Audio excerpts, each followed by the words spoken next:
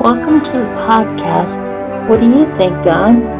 Where you're encouraged to build intimacy with God by asking Him questions. Hi, my name is Patty, and I'll be challenging the way you think.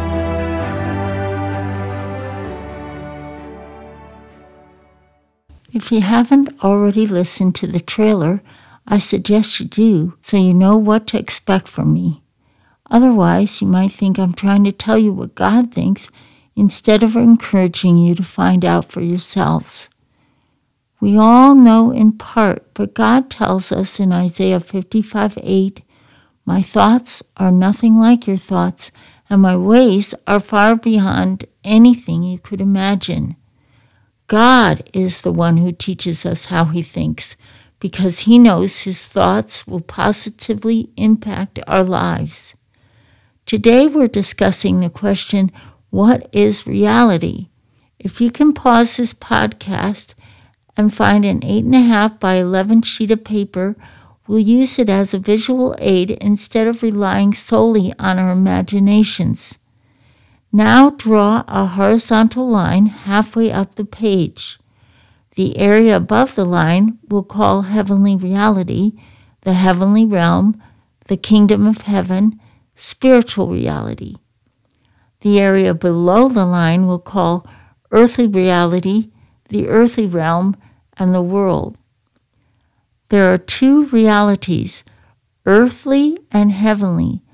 All men experience earthly reality because we have been born here and we observe and judge ourselves and our surroundings by our five senses: sight, hearing, taste, smell, and touch. Only born-again Christians possess all heavenly realities as a free gift. Christians have also been given the opportunity to experience heavenly reality in the earthly realm. So there's another dimension to reality, and it's spiritual. The earthly man can't enter into or understand the spiritual realm, which is too bad because our hope for better lives lies within that realm. But spiritual things are invisible, just as God is invisible.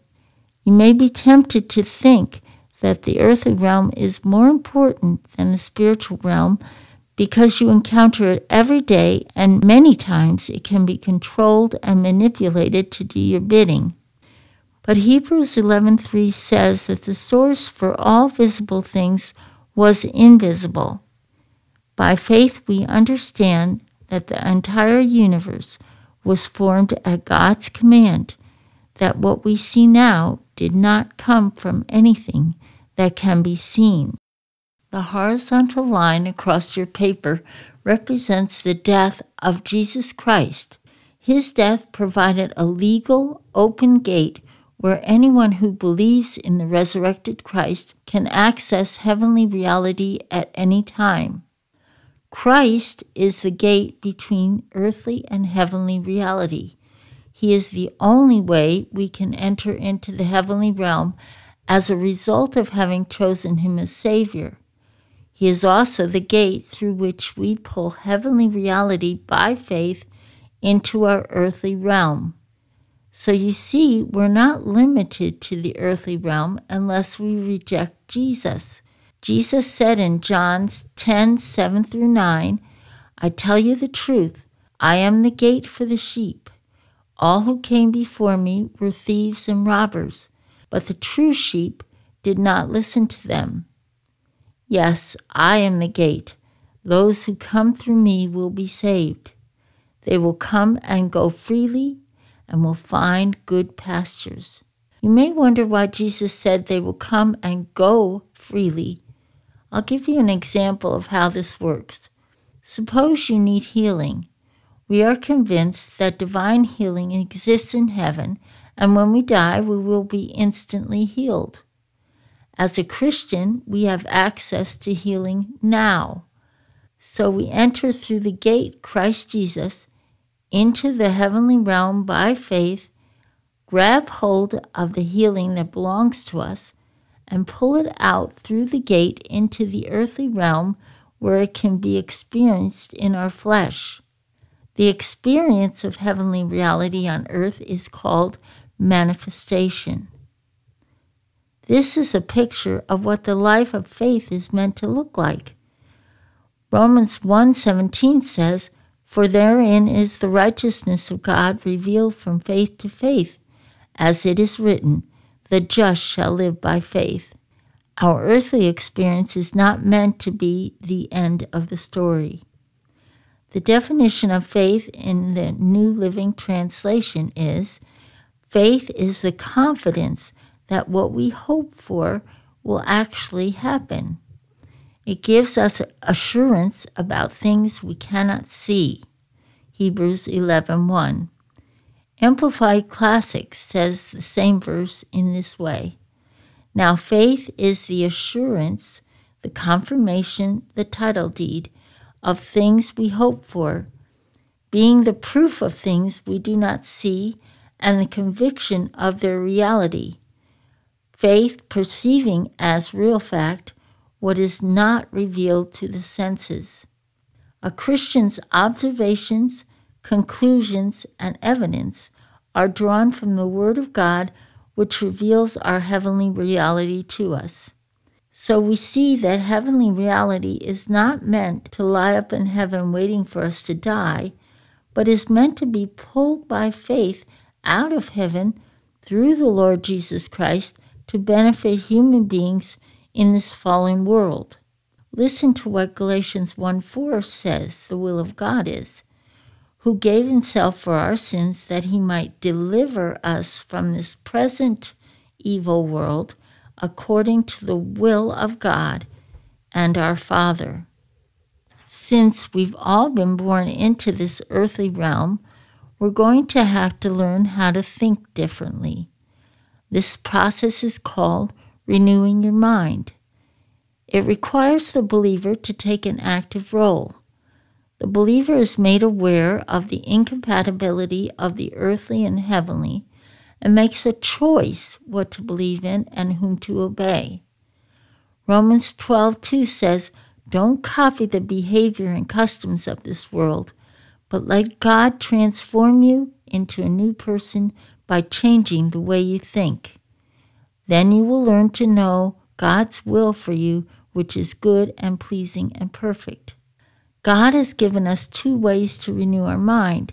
One way is to tune into the voice of the Holy Spirit, which leads and guides us from within.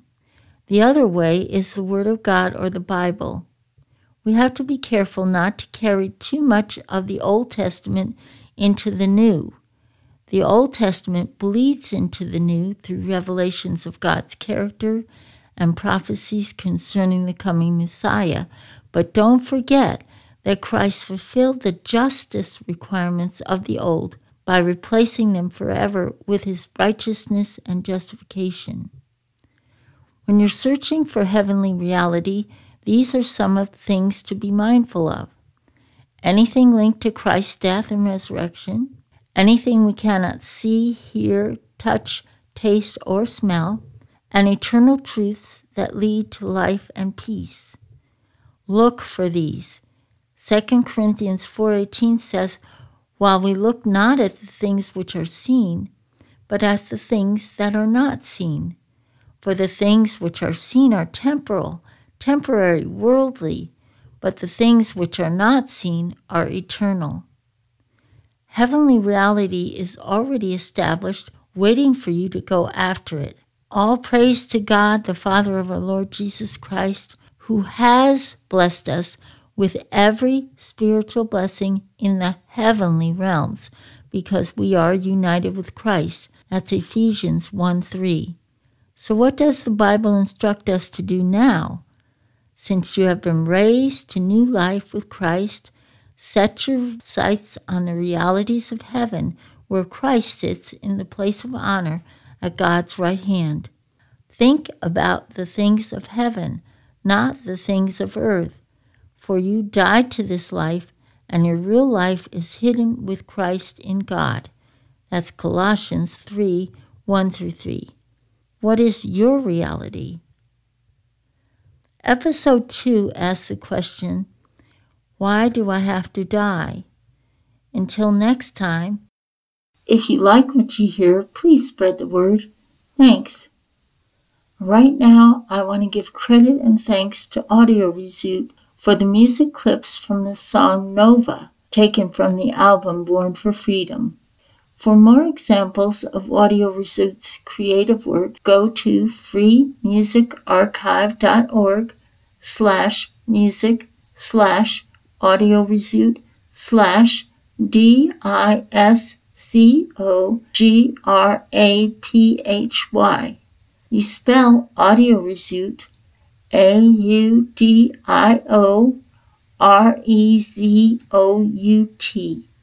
Thanks for listening.